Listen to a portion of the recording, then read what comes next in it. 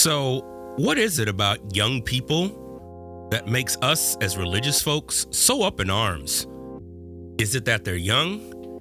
Is it that we really care for them? Is it that we really want to control their lives? Or maybe it's just the fact that we just don't necessarily understand youth culture altogether. Now, let's be fair. All of us listening to this at one point were, well, young. We were a youth. We were 14, 15, filled with the glee and the glimmer of a possible bright future, right? Well, I don't know. I'm not necessarily always convinced that those years are the golden years. I mean, now with all the material and the knowledge that we have around and surrounding adolescence, knowing that adolescence really doesn't even stop until around age 27, and that's if you haven't experienced post-traumatic stress disorder or any kind of other trauma. Oh my. And we also found out that young people's minds aren't necessarily completely developed in the way that they can necessarily make full decisions. So what is our compulsory engagement with young people? Why is it that we want to see them saved, quote unquote, and see them lead, quote unquote, the next generation, right? I mean, how many conferences have we all been to where the pastor or the senior speaker or plenary speaker is saying how they want the youth to be the next voice of the generation? I know I was hearing that way back in the 70s when I was a youngin' myself. I think it's time to explore a little bit more what it really means to be young and youthful. I get some people wanting to regenerate themselves and create little proteges running around their religious organization. But I don't really think that is where most youth and young people end up at. And having been in youth ministry myself, most of them kids who said they wanted to go into quote unquote ministry ended up being and going into something else completely different. What's that all about? Man, it's time to engage this on the Profane Faith Podcast. Come on.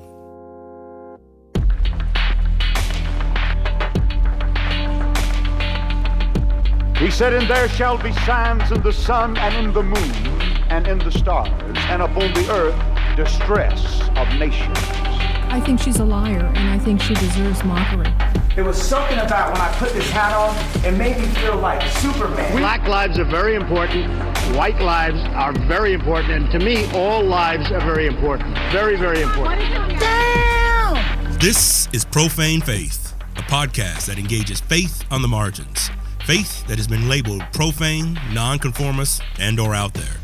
We'll be exploring the intersections of the sacred, secular, and profane define God. I'm your host, your boy, Daniel White Hodge.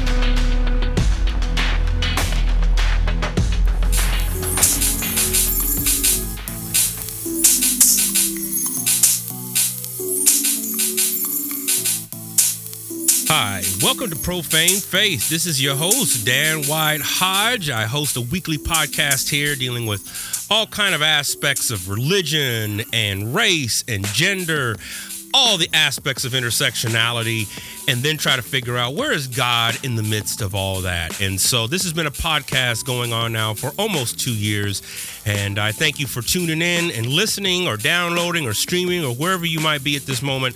I wanted to just take some time and really begin to unpack a little bit of what it really means to be and engage with youth and adolescent culture.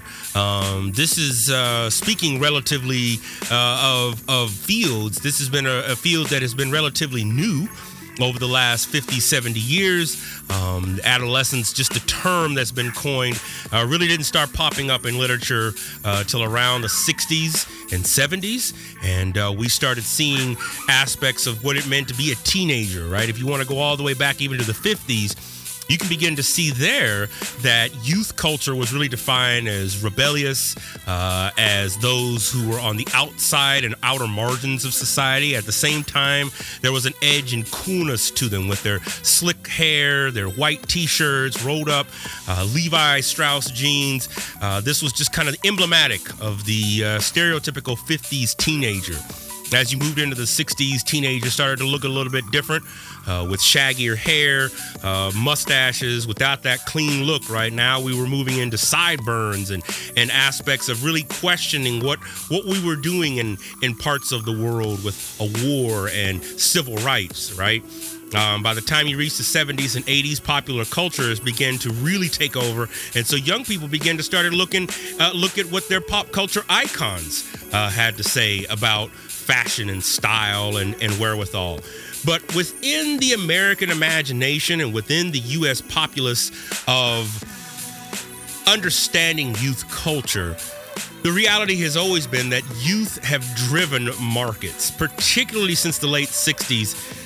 Youth have driven markets. Their combined buying dollar, their combined engagement with consumerism, their combined overall voice in terms of what they're looking for. Young people have been at the heart of that. Conversely, with that has also been an ongoing engagement with youth culture. When we think about youth ministry, those of you who have come out of some of those areas, just like myself, realize real quickly that youth ministry is a culture into and of itself within church and religious settings of all denominations, right? When you think about camp, and when you think about para-youth organizations like Young Life or Youth for Christ, these aspects and these engagements with society and with young people really begin to look at what the outreach to young people look like. And so we begin to take a different look within those organizations. We begin to take a different look at how to, quote unquote, reach young people. When you think about the founder of Young Life, Jim Rayburn, one of his famous quotes was, "It is a sin to bore a kid with the gospel." So this began to set up a particular mantra that said we have to begin to entertain, we have to earn the right to be heard. With the advent of when you think about mega churches and how they have come about, particularly over the last 45 years, we began to see how churches begin to actually have staff, and a particular role was that of the youth pastor. And that, of course, that title and role has changed over the years.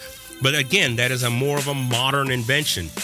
So I wanted to take some time and really look at this. I have worked in and among youth for the last 25 years, really just a little over 25 years. And my research area in the field of communication really begins to look at popular culture and young people and their impact on popular culture, using the vehicle of hip hop for that.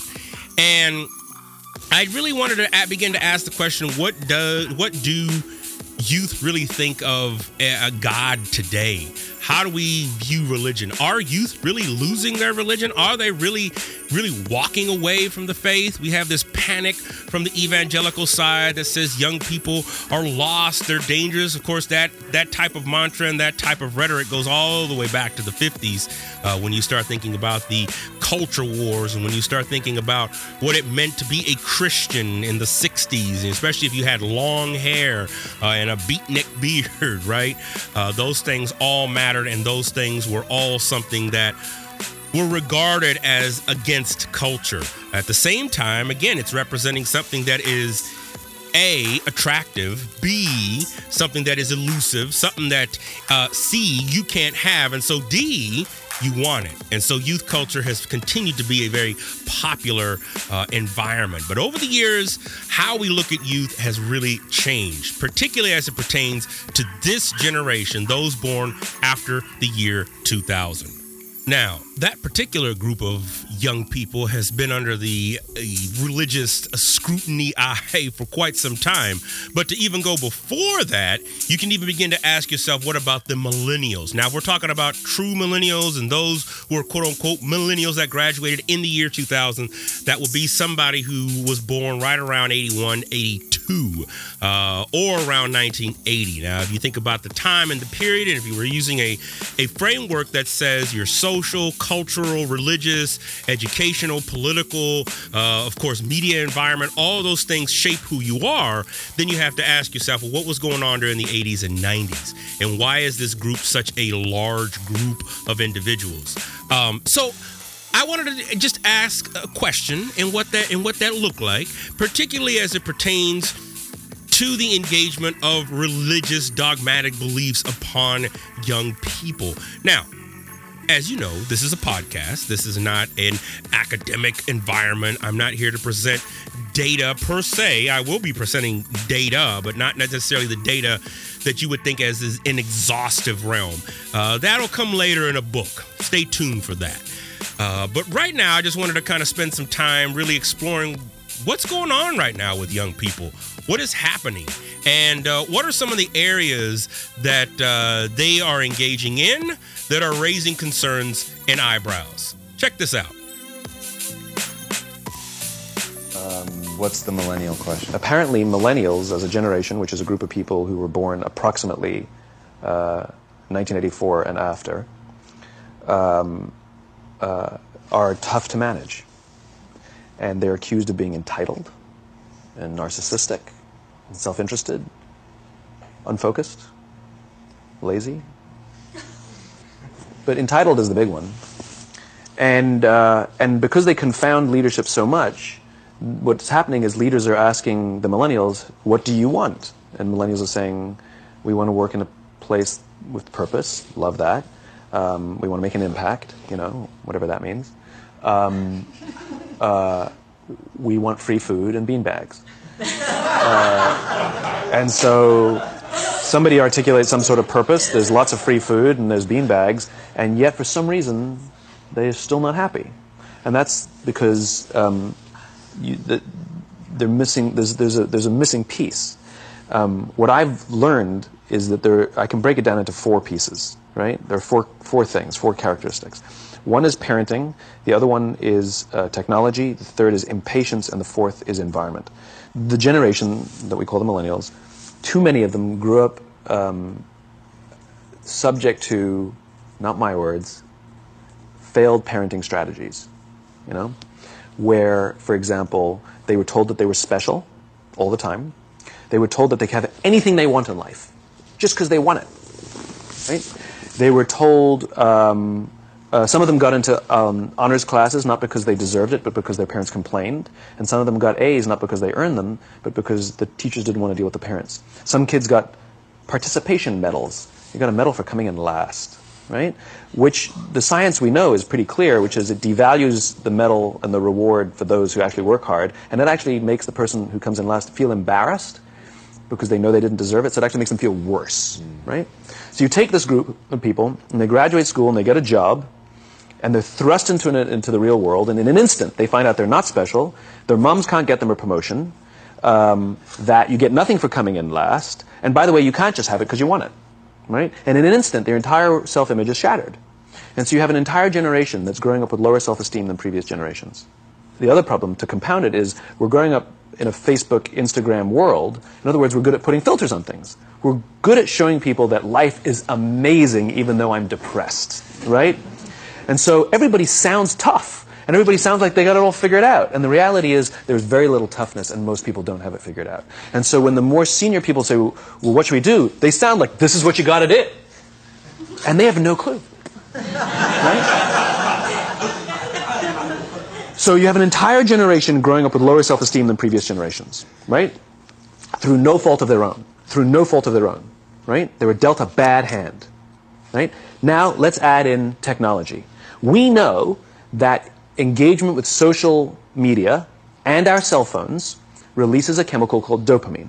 That's why when you get a text, it feels good, right? So, we've all had it where you're feeling a little bit down or feeling a bit lonely, and so you send out 10 texts to 10 friends, hi, hi, hi, hi, hi, because it feels good when you get a response, right? Right? It's why we count the likes. It's why we go back 10 times to see if my Instagram is growing slower. Did I do something wrong? Do they not like me anymore? Right? The trauma for young kids to be unfriended, right? Because we know when you get a hit of dopamine, which feels good. It's why we like it. It's why we keep going back to it. Dopamine is the exact same chemical that makes us feel good when we smoke, when we drink, and when we gamble. In other words, it's highly, highly addictive. Right? We have age restrictions on smoking, gambling, and alcohol, and we have no age restrictions on social media and cell phones, which is the equivalent of opening up the liquor cabinet and saying to our teenagers, hey, by the way, this adolescence thing, if it gets you down... But that's basically what's happening. That's basically what's happening, right? That's basically what happened. You have an entire generation that has access to an addictive, numbing chemical called dopamine through social media and cell phones as they're going through the high stress of adolescence. Why is this important? Almost every alcoholic discovered alcohol when they were teenagers. When we're very, very young, the only approval we need is the approval of our parents. And as we go through adolescence, we make this transition where we now need the approval of our peers.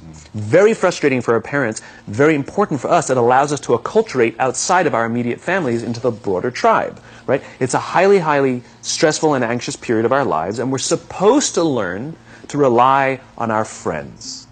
Some people, quite by accident, discover alcohol and numbing effects of dopamine to help them cope with the stresses and anxieties of adolescence. Unfortunately, that becomes hardwired in their brains, and for the rest of their lives, when they suffer significant stress, they will not turn to a person, they will turn to the bottle.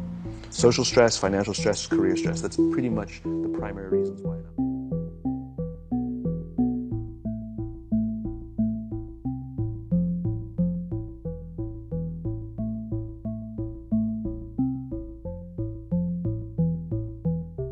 Those environments, yeah. I used to like go to chapel all the time when I was in high school. Okay. I would go with Olivia, and then we would just, and then as I got older and older, it was just like more and more toxic. Like it was just felt like more and more like, I guess that's a bad way to say that. I don't want to sound like I'm really dissing this place, but no, you're not dissing. It just felt like there was more and more like affirmation of like, I would say specifically like white Christian, like people who had grown up like white Christian, like evangelical, like there was just a lot of affirmation there, and like a lot of like, oh, let's hold a vigil for Mike Brown, but then like do nothing past that, you know, and it was just like a feel good, like oh yeah, I went to that vigil, like oh my god, that's incredible, like you're an incredible person for going there, you know, like, and yeah, I just felt like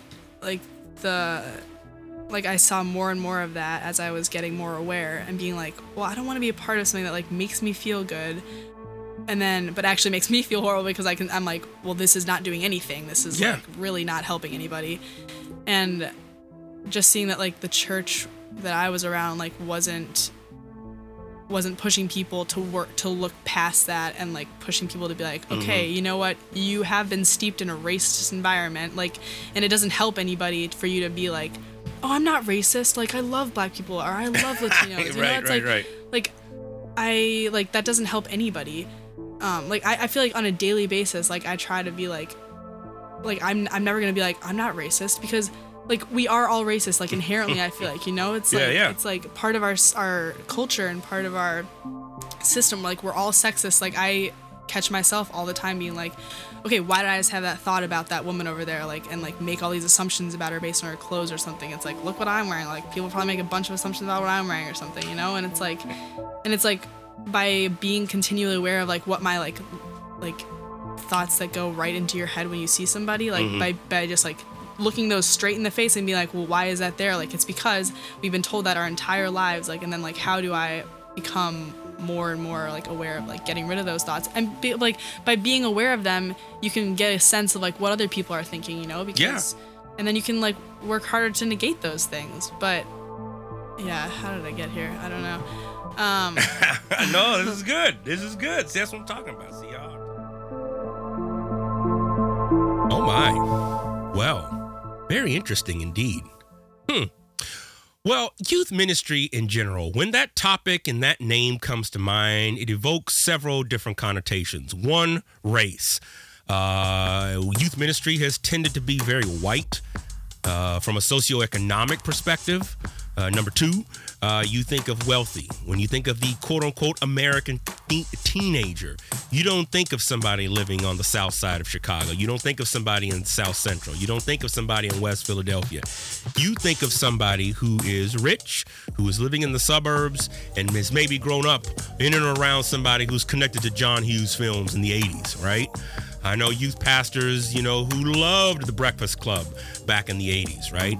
And while that's an amusing film and, there's some funny parts to it, that was not representative of my teenage experience as a Gen Xer. And when you think about engagement with youth ministry, the resources that are out there, they are largely and predominantly white and engulfed in white supremacist notions of what it means to be young, what it means to be a youth, what it means to be somebody surrounded, right, by quote-unquote adults. Most of the times we're obviously talking about cis heteronormative parents, a nuclear family, a mother and a father. We're not talking about trans or gay or anything else outside of that normative experience of, again, a nuclear family.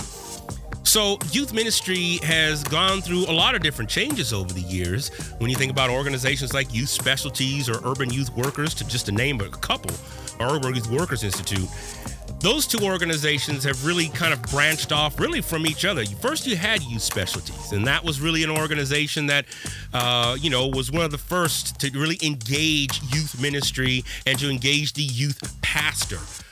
From that, came the field, quote unquote, of youth ministry with the Association of Youth Ministry Educators, AYME. And but then, of course, you run into problems in the 90s when people start saying, wait a minute, these resources don't reflect Black and brown young people experiences. And now we don't necessarily understand and know how to engage with that. So then you have the Urban Youth Workers Institute. Now, I was a part of that organization in all fairness. I was also a part of Youth Specialties, although I was always their bastard child on the outskirts talking about hip hop and black stuff. But with Urban Youth Workers Institute, it's a little bit more personal. I was involved with the starting and the beginning of that back in 97. I was engaged with the elements of what that organization was and really to certain extents of what it is today. So that one was a little bit more near and dear, and which meant it was a little bit more difficult to kind of walk away from that when I felt that the organization was just a little bit too conservative for me and just too much touting the white evangelical dollar.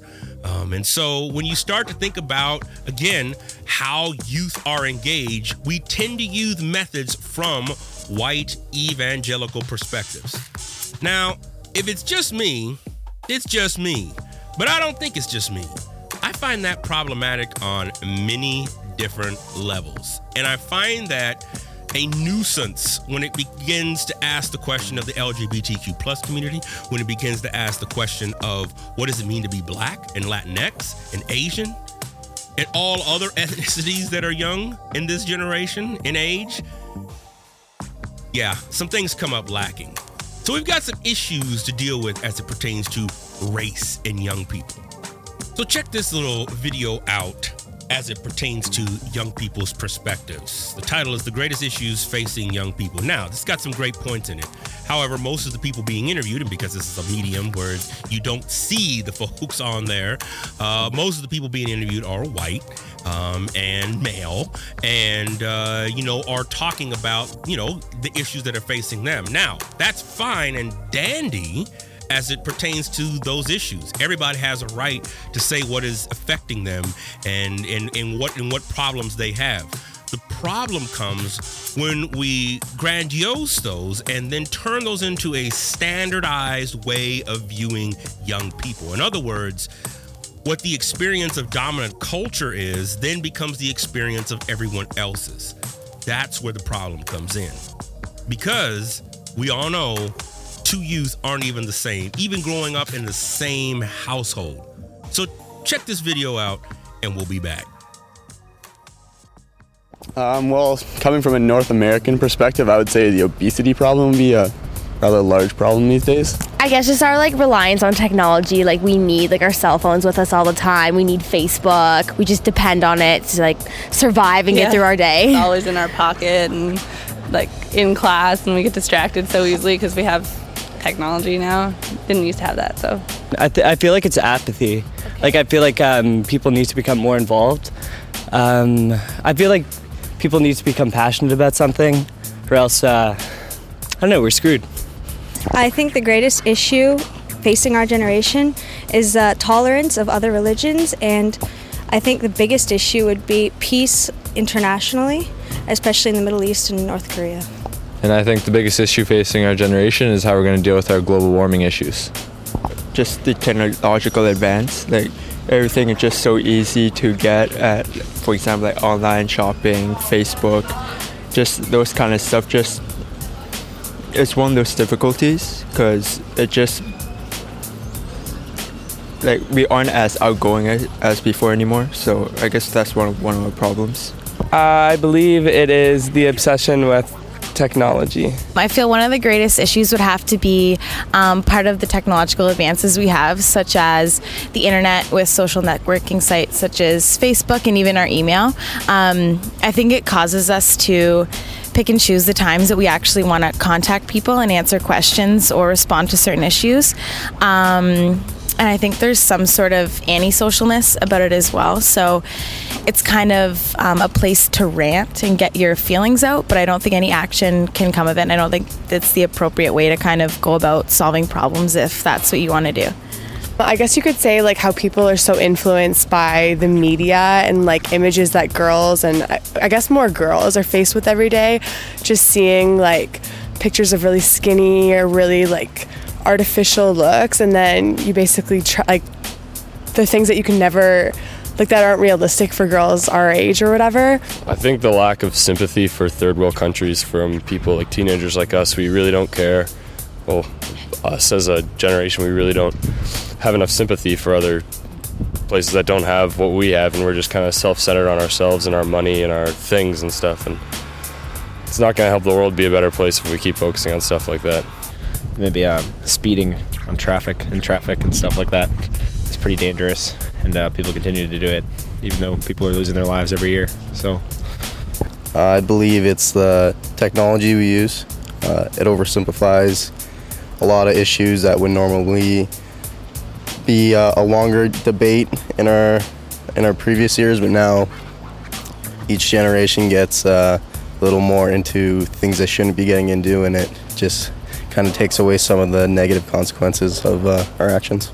That we don't know how to be independent. Like I rely on my cell phone all the time, and it's with me 24/7. And if it broke or it died or anything, I'm dead without it. Like I need it. I can't be alone, like at all. Well, I would definitely say that the greatest issue is probably the environment. There's so many different things that are going on with corporate social responsibility and sustainability that it's really the corporations and the government, along with just every individual that has to take the stand and really make a difference with the environment. I think the greatest issue facing our generation today is not being an individual and more like following a trend. You see a lot of people, doing what everyone else does, and I think it's just better just to be yourself, and, you live once, so, have fun with it. Technology. Okay.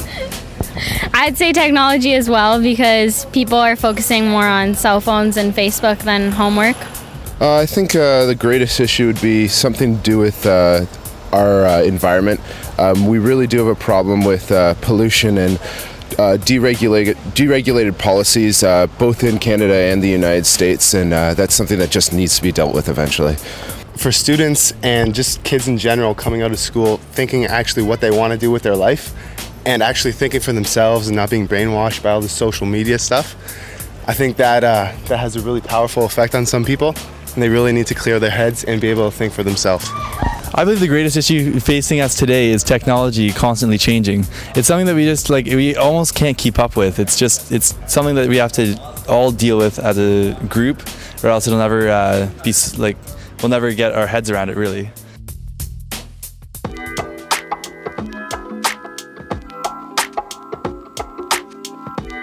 In your own spiritual journey, maybe we'll start there. What has been your own spiritual journey? For me it was really hard at first because I've been raised Catholic. Okay, all right. But as I think around the age of 13, my mom is really Catholic. My dad not so much. Really Catholic. All right. Yeah, yes. exactly. So we had this discussion where like I was the one choosing. Okay. Like around like 13 or 14, if I wanted to still go to church, go to those class that we're taking. And I say no, because I didn't thought that religious was part of me. Okay, yeah. So coming to North Park was a little bit hard because I felt like a kid again, and where the choice wasn't mine anymore. Interesting. Because a lot of teachers are all bringing spirituality and Christianism into their class. Yes. And so I had to learn all this again, and I had to kind of deal with spirituality in my class. Okay. In my class. Okay. That's why it was a little bit hard. Oh, I can imagine. Yeah. I can imagine. Was there anyone at any point ever like try to like save you or hand you literature or anything like that? Anything crazy like that? No, it's not like that. It's like some books, a lot of books that teachers are giving us are talking a lot about spirituality, and they try to relate spirituality with the course that they taught. Okay. I felt like it's not what I signed for. I signed for a university. I signed for a diploma, business and communication. Yes. And I didn't sign for a class about spirituality. Yes. Okay. I also felt that I wasn't really fair for other people that wasn't religious or people who had another religion. Like Muslim or Hindu. Like we have Muslim here. Yeah. And like, yeah. I mean, they're not agree with that. Like they have a different thought about religion that is not the same. And I just think that if we want to be all equal, it'll be better to maybe leave a little bit the Christianity part a little bit. I don't know how to say that. Like a pause of it. Like making the student, it needs to be a choice for the student. I got you. How were you then? So if your mom was really Catholic, dad wasn't, so how were you raised? What did religion then look like for you growing up as a kid? Did you have to go to mass? Did you have to partake in like communion? Yeah, I had like class. It was like after school. It's not part of the school, so it's something that we do as an activity after school. Okay. Nothing to do with school, because in France, public school don't deal with religion at all. Ah, okay. Yeah. All right. So public school has to be atheist, which means that there is no religion. Got it. So my mom not really forced me. I was little, so like I had to listen, I guess. But yeah, my mom wanted to go to those classes after school, which I enjoyed because I think it was a good learning, and I'm happy to do that. Yeah. Even me, I'm thinking about like if one day I have kids, I would love to like make them going there to those classes, because I think it's important to maybe not be born with religion, but to give an opportunity to our kids. Okay. Even though they can choose after to not believe or to believe, but it's important to give the education of it, I think. Interesting. Yeah, I think it opened their mind. Okay.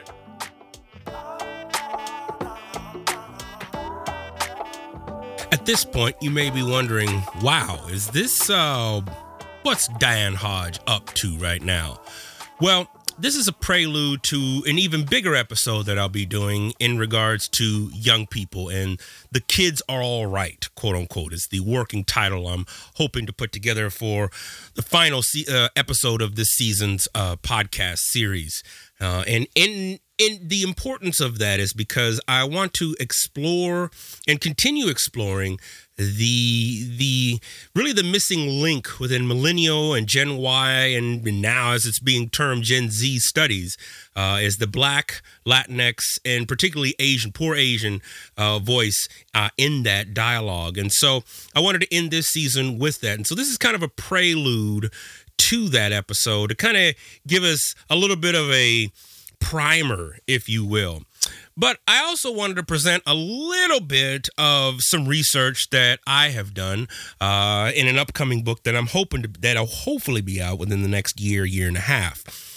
Now, I have been in the works of research for about the last 2 years, running some focus groups with those who work with young people to help develop a questionnaire and a a measurement stick, if you will. If you're in the academy, you know that developing the right tools so that you can understand things is extremely important. And it's important, particularly when you are trying to set up something that has really not been done well. You want to make sure the tools in the tool shed are sharp and are able to bring you back the material that you need. And so my partners and I have helped design a questionnaire and just questions to ask in interviews and in surveys, quantitative and qualitative, that will be reflective and that will bring us back the most bang for our buck. So we're doing pre-research with that, and along the way, of course, always trying to find funding, which is always a part of the research process as well, and that has its own biases and racism, but that is for another episode. Now, that being said, this is a work that I've been pulling together. Now, I've been doing this research since about 2009, 2010. Officially, of course, I spent my doctoral program looking at some young people, but I really wanted to begin to understand those born, and particularly after 82, what did they grow up in? So I have right now about 350 interviews, qualitative, semi-structured interviews. I have about 50 active interviews, and I have a collection of just quantitative data that I have that's been put together. And I've used this research over the last couple of books that I've put out and articles that I've put out over the last few years, and particularly my latest work, Homeland Insecurity, which came out last July. You can check that out. The link will be in the show notes.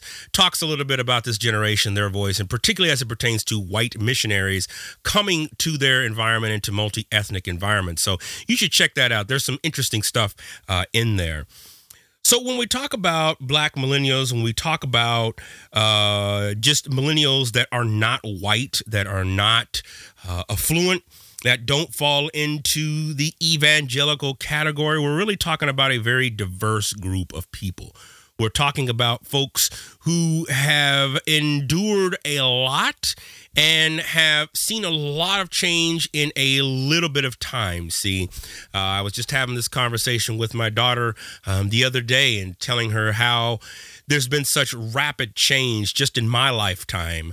And not that change has stopped or became stagnant and whatnot in other times, but with the rise of technology, with the rise of the microchip, our society has transformed itself from quite a rural agrarian society, one that lived off the land, one that lived, quote unquote, in civilization, yet was still dependent upon the actual physical labor of people to go and to produce. And most of the time, that was your own physical labor on your land or in your clan or tribe to produce life and to work through those things. But with the advent of the 20th century, we move into a different category where we begin to depend on machinery, and we begin to depend on the computer chip, and we begin to depend on our modern technology to help us get by, to the point now in 2019, we are completely dependent on electricity, say, for example.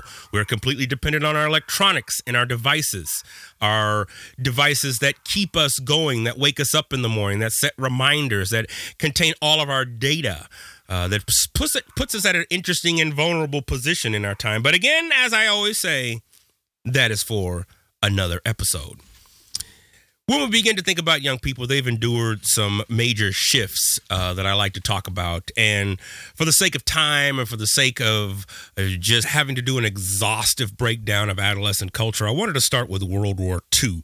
World War II is, in the United States imagination, a monumental time. It really is a time that the U.S. saw itself as someone who was a hero, as someone who is a helper, a savior, somebody who can come in and really establish itself, and really the United States established itself as a world power after that, dropping a nuclear bomb on two nukes in Japan, the only two thus far that have been detonated during wartime.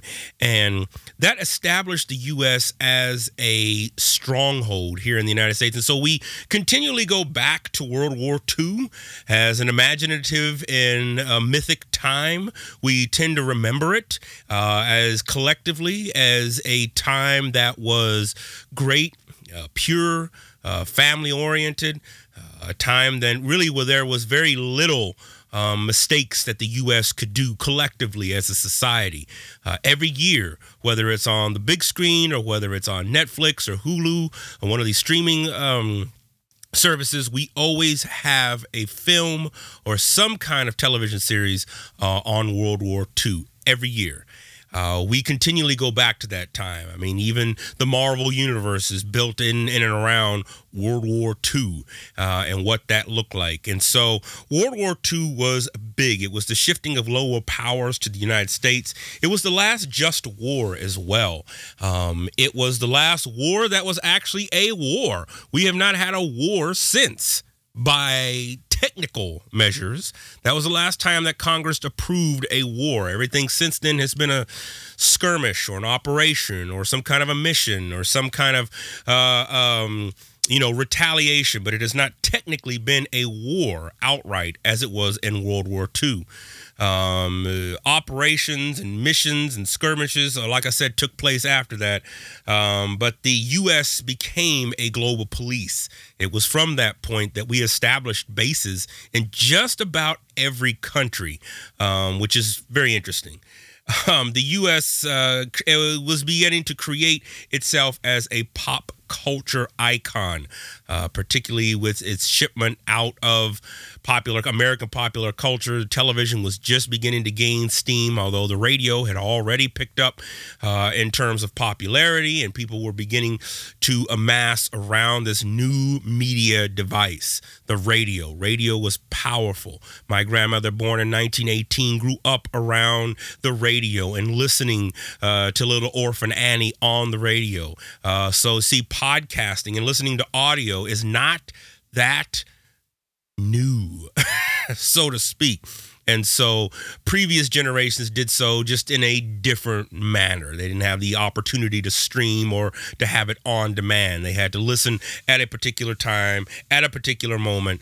And the people on the other end putting together the show used all the eclectic and very unique ways of garnishing their audience's attention. It was in a very eclectic and very creative time in the realm because people couldn't see until televisions really took place into the 1960s, and that's where we have our next societal shift in the 1960s, which most cultural theorists and most folks who study pop culture suggest there was a major shift during this decade, 1960 to 1969.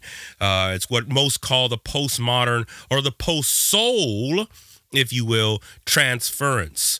Okay, if you think about the soul era really operated on those born within the church environment, within the space and place that recognized, particularly black and brown communities, that recognized the church as an authoritative figure, that recognized pretty much a linear way of understanding the world. It recognized singularized leadership. This was the soul generation, but the post-soul generation, particularly those born after 1969 and into the 70s, grew up without that. They grew up without the leaders that they could call to and rely upon, like a Malcolm X or a Martin Luther King. And so this generation, born in the 70s, grew up in a different era. We'll get to that in a second. But 1960s marked the beginning of the first questioning of the U.S. as a global police. And it was, as many historians have recounted, the last battle of the Civil War, particularly for African Americans. And it was a time of revolt. It was a time where people began to see in full-fledged what war really is through the Vietnam War. The Vietnam War was the first televised, transmediated war. People again saw what things were really happening on the battlefield. Normality was questioned. Equality and equity were realized for a lot of different people. At the same time, you have black and brown communities, and particularly African American communities, at the height, okay, of their middle classdom. The African American as Americans as a whole okay, have not seen this level of a median household income, which was around $20,000, which at that time in 1968, 1969, was actually pretty good. You got to remember, my grandmother bought her house for about $4,000 and mortgaged that thing off in about 15 years, okay? So when you think about the average cost of milk, where we're still talking about I can give you $1 and change and you're going to come back with change. Okay, this was a different era. And so when you think about $25,000 a year as a middle class, upper middle class income, that's a lot of money. This was the last time this happened. By the time the 1970s happened, most of the civil rights leaders were either killed, sent off into exile, put into prison, or just shunned themselves so much that they couldn't find the light of day in the public sphere again. So the 1960s saw a major shift just societally, and it's really placed us where we're at. The next came the rise of the post-industrial society in the 70s and into the late 70s, and this was a major time. This now started to see the nightly news. We started to see world events transpire on the stage. When you think about Iran, you think about Saudi Arabia. When you think about just the continent of Africa, when you start to think about how we view the prince and the princess. These were all starting to take place during that time. We also had a gas shortage during that time, or oil shortage during that time. So young people growing up in this time were just coming into their realm of understanding television, media, popular culture. Now, there's still a connection to linear modality. There's still a connection to singularized leadership. And in fact, when it comes to singularized leadership, we really haven't left much of that, even to this day. But I'll take that up at another time, but I just kind of wanted to leave y'all with that.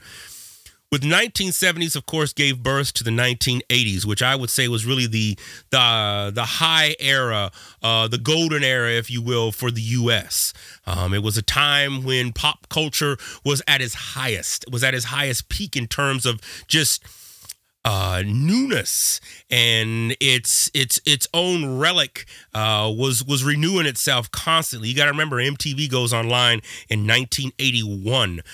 This is the first time we start seeing that. HBO, which actually started in the 70s, was one of the first cable television channels that was on 24 hours a day. You got to remember, prior to this, channels used to sign off at midnight. Now, I know for those of you who are under the age of 30, probably don't remember that, but there was a time when channels signed off at midnight, and they would go off their station. It would just turn to snow. There would be no signal, and then they would resume broadcasting at 5 a.m. HBO was one of the first cable broadcast systems that said, we're not signing off. We're going to run television 24 hours a day, 7 days a week. And of course, now that has become the normality. Even if your station signs off, it gives that time, that airspace to somebody else so that you can make an income, that you can make money. That took place during the 1980s. This was also the height of capitalism as well. Everybody wanted to get rich. You can watch the Time series put out on the 80s, and one of the things they highlight the most is just everybody wanted to spend money. Everybody wanted to be big and famous. And so this was also one of the rises of what's called the McDonaldization theory. This is put out by George Ritzer that talked about efficiency, calculability, predictability, control through non-human technology really took place. When you think about how McDonald's created their consumer business, that's really been implicated in large swathes of our community in all areas of manufacturing, of consumerism, of business. When you think about efficiency, that is a major thing. And this is what a lot of millennials grew up with: efficiency, calculability, predictability, and control. We also started to see some of the first ATMs, automatic teller machines, where, again, this is what some sociologists and social psychologists call the nothing. This was, you are talking to an automated service. We started to see the end of calling 800 numbers or service numbers where you were actually talking to a human first. Now we're, of course, you call any 800 number or you call it for any help, you're going to be pushing a whole bunch of buttons rather than talking to somebody. They're going to do all they can so that you don't talk with somebody, and that if the technology, okay, can fix whatever it is that you have, all the more better for that. This began in the 1980s. We also saw the rise of consumerism. We also saw the rise of family debt. You go from 1971 to 1989, and you go from having about maybe $800 in cumulative family debt. By the time 1989 hits, we're looking at $50,000 and $60,000 worth of debt. That debt has continued to grow. In fact, the 1980s, during the Reagan era, we saw the growth and expansion, of with the dollar being, with us being taken off of the Myers-Briggs Standard and gold and whatnot, we have seen that the dollar, because, the dollar gets printed faster than they can, than you can spend it. So we started to see how our economy is now built off of consumerism. For us to survive, you have to go and buy, right? And so now you have a generation growing up and seeing that, McDonaldization, keep that in mind. Efficiency, calculability, predictability, and control, particularly through non-human technology. Ritzer has called this the globalization of nothing, non-places, non-things, non-people, non-service. It's the dehumanization, it's the disenchantment, right, of the grand meta-narrative. That's something to think on right there, but that's also something that affects us as we begin to understand consumerism, particularly during the 1980s. When you start thinking about the 1990s, we have to think about 1991. 1991 was one of the first American religious identification surveys that identified a group that we now define as the nuns. Not nuns, N-U-N-S, but the nuns, N-O-N-E-S. They have no religious affiliation. They are not connected to any denomination. From that point forward, now we begin to see a little bit more of an obsession, particularly with evangelical environments, evangelical youth ministries, in their obsession with young people. We need to go out and reach them. They are non-religious. They are not affiliated with any religion. And so this began during the 1990s. I call this the rise of the critical inquiry and the information age. When you start thinking about personal computers being sold in homes, laptops being made available. When you think about Netscape Navigator, Yahoo, and Google, these all came around during the 1990s. The 1990s saw the rise of the Silicon Valley. And now we begin to have certain spaces that are called MySpace during the late 90s. And we begin to see the beginnings of what will become the social media culture that we now know today.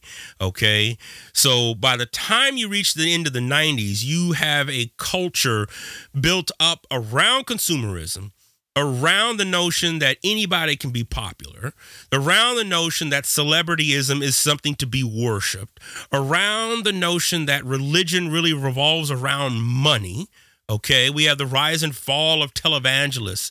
But then the new millennia, a new decade, a new century begins in the year 2000, and not even that far into it, September 11th happens in 2001, and an entire society is shifted. And we enter the culture of terrorism. From that point, life has been turned upside down. And you have to remember, those born after 2001 have grown up in that culture. They know no difference. They know no difference of going to the airport and having to take everything off. They know no difference of what the world would be like without Al-Qaeda. Most don't even have an understanding of the history of Al-Qaeda and where they came from and how the U.S. was involved with Al-Qaeda back in the 70s and 80s. 9/11 and the cultural terrorism took place. Of course, we have the election of the first black president during that era. And of course, we have the 2016 election, which gives rise to white nationalism, white fear, and a white Christian state, which is where we're at right now. These have been the major eras, y'all. These have been the shifting of religious beliefs, which, like I said, began, if you really want to pinpoint it, you could really begin to see the numbers track it in 1991. But, to take this even further, you can see it happening throughout the last better half of the 20th century. Of course, Europe was the first wave. Those who question faith, and some would argue that they finally have the space to do so. Karl Marx and people like him would say that religion has been used as a control mechanism, This generation and this newer generations was some of the first to begin to question that control and say, wait a minute, we don't need a theologian. We don't need a pastor to tell us that God is there. We can do this on our own. And folks like Tupac Shakur led revolts like that within socio-theological spheres, within socio-political spheres, and questioning the very moral fiber and fabric of which many African Americans and Latinx communities had built faith and hope on. Folks like Tupac questioned that. So these are some major societal shifts that have helped influence young people. Now, there's some other major events that I want to point out that I think it's important to talk about that also affect youth culture as well. Of course, we already talked about 9/11. All right. We have social media. Facebook, February of 2004 begins its run. OK, most people didn't even know what it was. But guess what? Those who were in their teens did. All right. Obama elected as president in 2008. Now, if you want to talk about black millennials, OK, this is what they're experiencing. These are major events in their life. Jena 6 in 2006, if you remember that, look that up. Black Twitter begins around 2007 to 2008, is right around roughly, arguably, the start of that, which is a major also communication vehicle for black millennials. Hurricane Katrina in 2005 was also a major event, particularly for black and brown millennials as well. People were able to see, again, through media, exactly how bad things really were and how bad they really have been. Not that they needed any more proof, but this generation grew up with that. You also have to keep in mind things that also affected this and also impacted these things. Well, also the Oklahoma City bombing in 1995. Now we're going back, but that also helped create the culture of terrorism, although it wasn't called necessarily that. But that helped begin this culture of terrorism, the sleeper cell, right? Ebonics recognized in Oakland as a black language in 1996. That's powerful, especially if you are in grade school on the West Coast at that time. You have the rise of the internet between 1993 and 1998. I've just talked about that, particularly, the growth and development. If we go from dial-up all the way to now having our own cable modems and now they're talking about gig speeds and whatnot in the house. Another area of that was also the O.J. Simpson trial, 1994 to 1995. That was major. This was something that particularly a lot of millennials couldn't necessarily wrap their head around. But for those of us who were around at that time, I was in my 20s, we were glued to the television sets because there was no social media at that time. So we were glued to the television sets. I was glued to Inquirer, People Magazine, anywhere I can get my hands on of information of what's going on in that trial. Then, of course, you had Tupac's death in 1996, Biggie Smalls' death in 1997. Okay, Dr. Bernard Harris walks in space, the first African-American to go out in space and walk around a little bit, 1995. These were all supporting events to these major events that I just listed, okay? There were also some things that really begin to ignite this ongoing and now this newly formed critique that particularly black and brown millennials have, and particularly black and brown Gen Yers have. NAACP marks the death of the word nigga on July 9th, 2007. That's been an ongoing debate, correct? And it's really, that word is tied to older black folks. Some young, don't get me wrong, but it's the genesis of that comes from the civil rights and the soul generation, okay? Troy Davis, 2011, marks the beginning of the black male being thwarted through social media, being thwarted through the CNN, Fox News media channels. This was one of the first times that we began to really just see how deep the rabbit hole goes with racism. Because this was all leading up to Trayvon Martin in 2012. And this, a lot of people, and in fact, if you listen to the show, a lot of people can go back to Trayvon Martin and say that was a singularized event that got me into activism. That was an event that woke me up. Trayvon Martin was huge, continues to be huge. So was Mike Brown. But remember, Mike Brown came after Trayvon. And Mike Brown really signified the beginning of Black Lives Matter, which began as a hashtag as well. These were all events, y'all, that affect the socioeconomic, the socio-theological, the socio-educational, the socio-political. All of these environments were all affected by these major events, and it reshapes the worldview and how young people understand the worldview. And particularly for those of us who think about religion and how young people understand religion, this is a major impact. This is the first time you can have an entire commentary set right on your phone. Prior to that, you'd have to have a 900 square foot room just to hold all the books, the encyclopedias, the material. Then you got to remember where all that stuff is at. Now it can be recalled within seconds. Okay? People are now the questioning doesn't just stop at who God is. It's like, well, who wrote the commentary? Who put that out? See, so we got some things that we have to contend with before we even get to the question of faith and are these children being lost. We have to begin to contend with and wrestle with some of these major events. A few things to keep in mind with what I'm now defining as the post-civil rights generation, particularly those born in the 90s and moving forward, this post-civil rights generation. This was a generation raised in the ruins of the Reagan crack cocaine era. Okay? This was a generation raised in the womb of media culture. Technology is central in normativity. Okay? And I think for some of us, we have to realize just how permeable and accessible technology is to this generation, especially those born in the 2000s. It is as if it is an appendage to their body.